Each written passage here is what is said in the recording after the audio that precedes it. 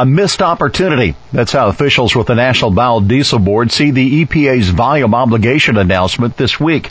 And Steckel with the National Biodiesel Board says the Trump administration should have done more to support renewable biofuels. Clearly, we again have the feedstock, we have the production capacity, and it makes sense for our volumes to continue increasing.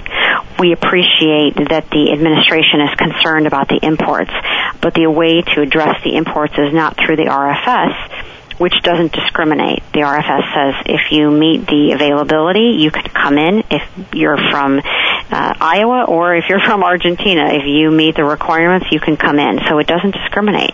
So the way to address these imports is really through the trade case that we have filed, not through the RFS. Despite an ample supply of domestically produced biodiesel and unused production capacity, Steckel says millions of gallons of biodiesel are being imported into the U.S. We have had 1 billion gallons of biodiesel in a 3 billion gallon market come from imports.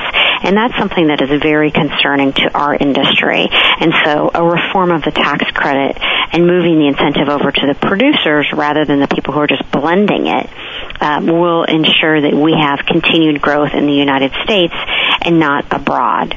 Our plants are only running at 65% capacity, and so we certainly have a lot of untapped potential to increase our production right here at home. The National Biodiesel Board Fair Trade Coalition has filed petitions with the Department of Commerce and the International Trade Commission challenging increased volumes of subsidized and dumped biodiesel from Argentina and Indonesia, reducing market share and harming U.S. producers.